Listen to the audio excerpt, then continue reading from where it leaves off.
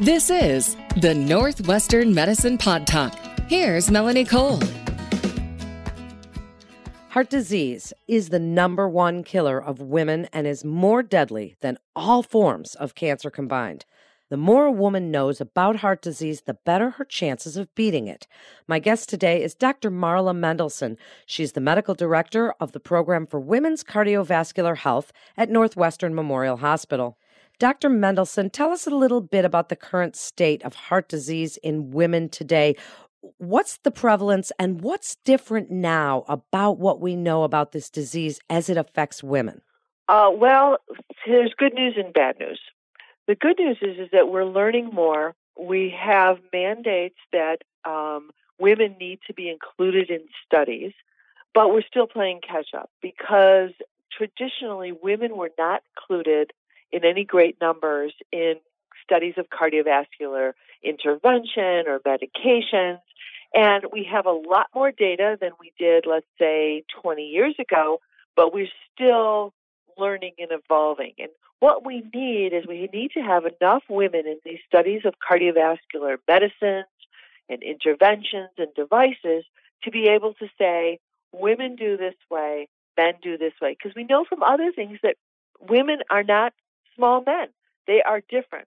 With cardiovascular disease, they are very different. Down to the artery level, there are differences between men and women. So we've learned that, the same risk factors that put men at risk for heart disease put women at risk for heart disease.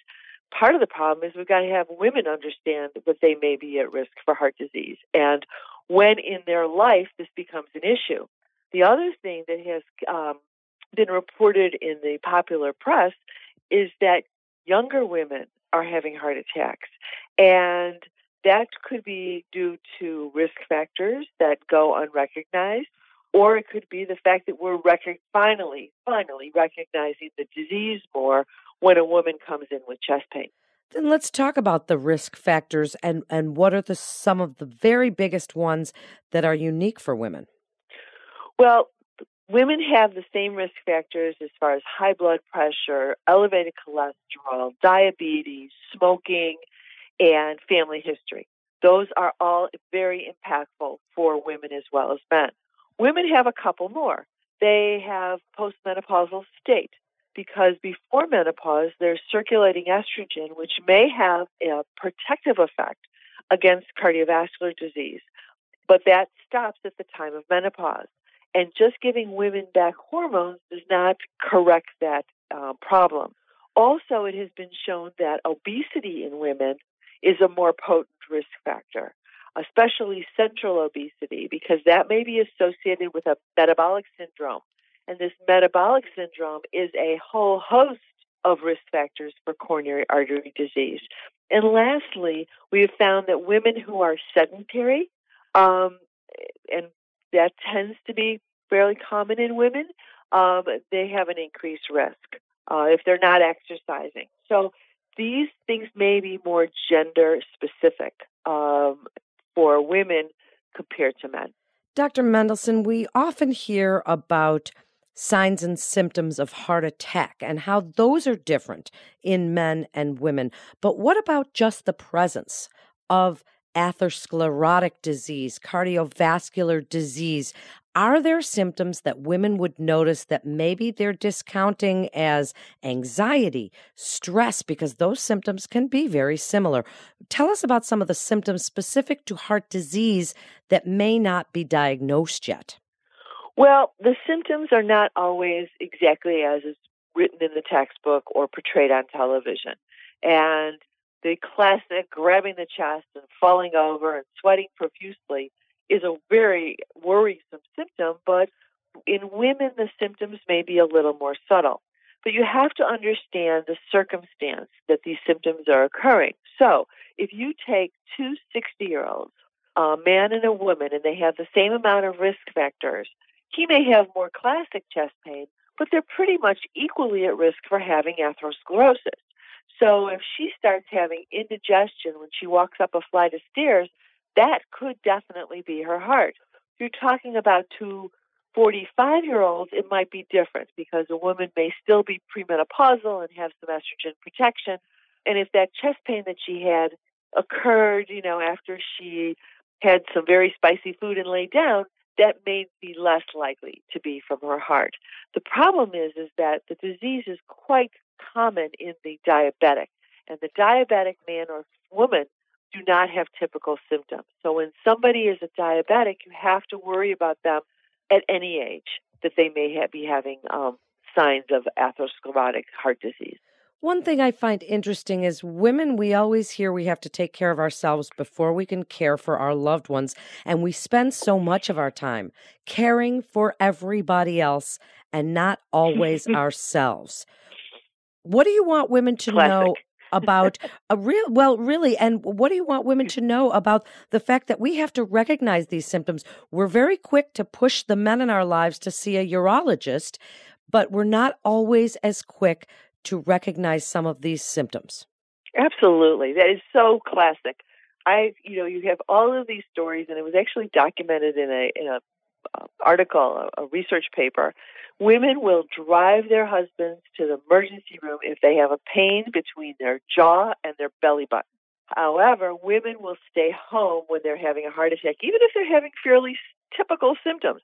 They'll have chest pain, and then they'll take some antacids, and they'll fool around for a while. And yet, when a woman is at risk for heart disease, she needs to jump all over these symptoms. And you only need one risk factor. So if somebody has an unfortunate family history, meaning that somebody in the family had a heart attack at age 40, that person is at risk. And chest pain or shortness of breath or jaw pain or even exertional back pain should be taken very seriously in that patient. Tell us about the effectiveness-based guidelines for the prevention of cardiovascular disease in women that was published by the American Heart Association, and what do they emphasize? What can women do to prevent heart disease? Well, the paper was quite long, and this was published a while ago, and it showed that many of the strategies that we accept with good evidence in the literature that work in men to prevent heart disease also the literature may not be as strong just because there's less women in the studies, but there is literature to support getting the blood pressure down, ideal body weight, regular exercise, doing all of these things, being aggressive about diabetes treatment, blood pressure, optimal cholesterol. All of those things do work in women. There were some rumors in medicine that, we don't have the data, so we can't really make the assumptions. But that was sort of a breakthrough that actually showed that we do have evidence that these things work, and we need to be just as aggressive. What tests do you use lately to detect the presence of heart disease in women? Are we still using stress test as one of the gold standards? If a woman comes to you and says, I get occasional chest pain, or I've had pain in my jaw, or I get back pain, but I'm really stressed out all the time. What tests would you perform to see if she is either having the presence of heart disease or at risk? I still like the stress test, and I use the stress test for two reasons. One is it's still very good for predicting that if there's a blockage, what is the consequence of that blockage? Is that blockage actually decreasing blood flow when the heart is stressed? So it's still a very good test, and especially when it's done with echocardiography, we get good data in women. The second thing is that if it turns out that she's right, it was just due to anxiety, I have exercise parameters, and I can tell her to go to the gym, get her heart rate up to a certain safe level, 150 minutes a week. So I can do that with that test. Doing a scan looking for coronary calcification can be useful, but it is, radiation to the chest, and it doesn't tell you the consequences of having a blockage. Now, the absolute sine qua non gold standard as far as diagnosing coronary disease is still the angiogram.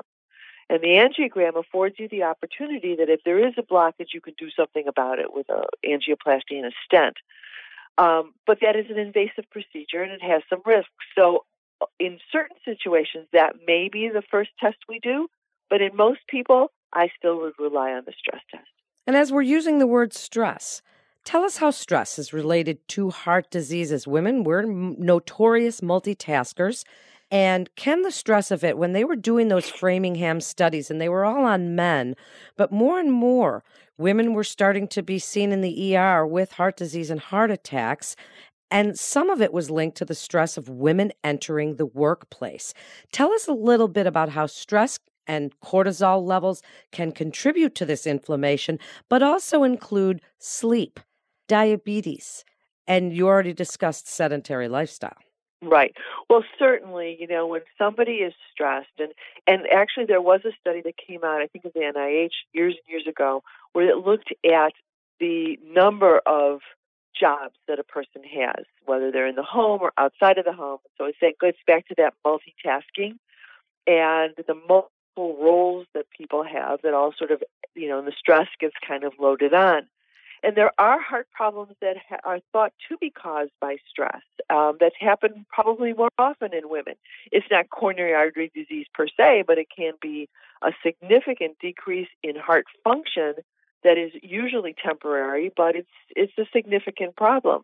As far as stress contributes to bad behaviors. So when you're under stress, you have a list of 30 things you have to do. Exercise and sleep are at the bottom and in pencil. And so that's part of it. Also, when you're stressed, you go, well, I'm stressed. I should be able to eat whatever I want. So you think about some of the stress foods that people go to in that situation. The easier foods, the convenience foods, the high-fat foods. So stress begets bad behavior. Now, a certain amount of stress or type A behavior may actually be helpful because people may be more committed to, really vigorously pursuing prevention methods or recovery after heart attacks and things like that. They may be more committed and obsessive about their behaviors to really turn things around. So there's different ways of looking at it. So I think that, and then again, you have everyone's stress is different. So for somebody who is a perfectionist, things that are not perfect, whether they're in a workplace or in a home place, that may be stressful for them.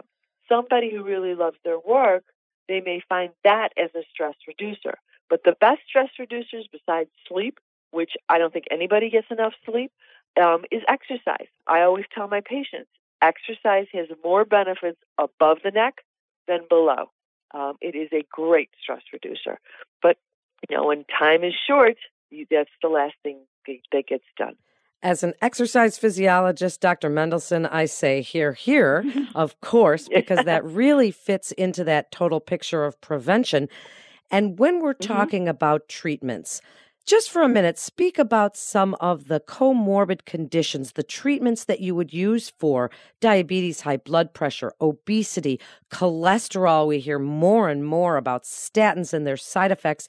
Do you feel that women sometimes hesitate to take their medications that might be required for these comorbid conditions because of the side effects? Well, that's true. And all medicines do have side effects. And we're living in an age now when actually the side effects are decreasing or they're easier to manage. The medications are getting better as far as that. They're more direct as far as the problem that they're addressing.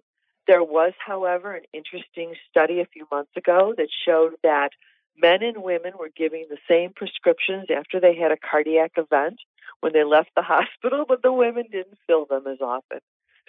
So there you go. That's so everyone crazy. is afraid of, everyone's afraid of the side effects. And that's why, for example, when we treat hypertension, somebody comes into my office, their blood pressure's high, I go, ooh, you need to be on blood pressure medicine, you need to watch your salt, you need to exercise more, and maybe with some weight loss exercise, we can get you down on this medicine. But right now we need to treat it because you're at risk of a stroke or a kidney disease or a heart attack. Well, they feel fine. And I give them a medicine that may have some real or perceived side effects, and they don't really want to take it. And I think many people don't do it. And we also have data, national data, that shows that people are aware that they have high blood pressure. We're doing a pretty good job as clinicians treating high blood pressure, but people aren't taking their medicine, and we're not getting the results we need. And that's because I don't think people are taking their medicine. I've been in practice a very long time, and have realized that people don't, or they'll take their medicine like right a few days just before they come and see me. So, but I don't think they're with the program. There are different ways we can administer the medicines, either using multiple medicines with lower doses that may decrease the side effects, or giving certain medicines at night. Then the effects of the medication may be more profound when people are sleeping. So there's ways around it, but we still need it. And the statin drugs, they do more than just lower cholesterol. They probably stabilize plaque within the artery wall. And that's very important in the whole process of preventing cardiac events. Wrap it up for us. What a wonderful segment, and so important for women to hear and to share with their friends, because we just don't hear this enough. Dr. Mendelsohn, give us your best advice about women and heart disease, and how we absolutely have to pay attention to those signs that are telling us that something's not right. Well, I think that's the crux of it, is that a woman, or a man for that matter, they need to be aware, and they should go with their primary physician and identify all of their risk factors and have a plan for what they're going to do to modify their risk factors. They need to have a plan of how they're going to get exercise in their life. Our phones are watching us walk and measuring our steps. We have a lot of sophisticated, fancy, expensive ways to measure our steps. Everybody should be shooting for 10,000 steps a day. And then on top of that, doing more vigorous exercise.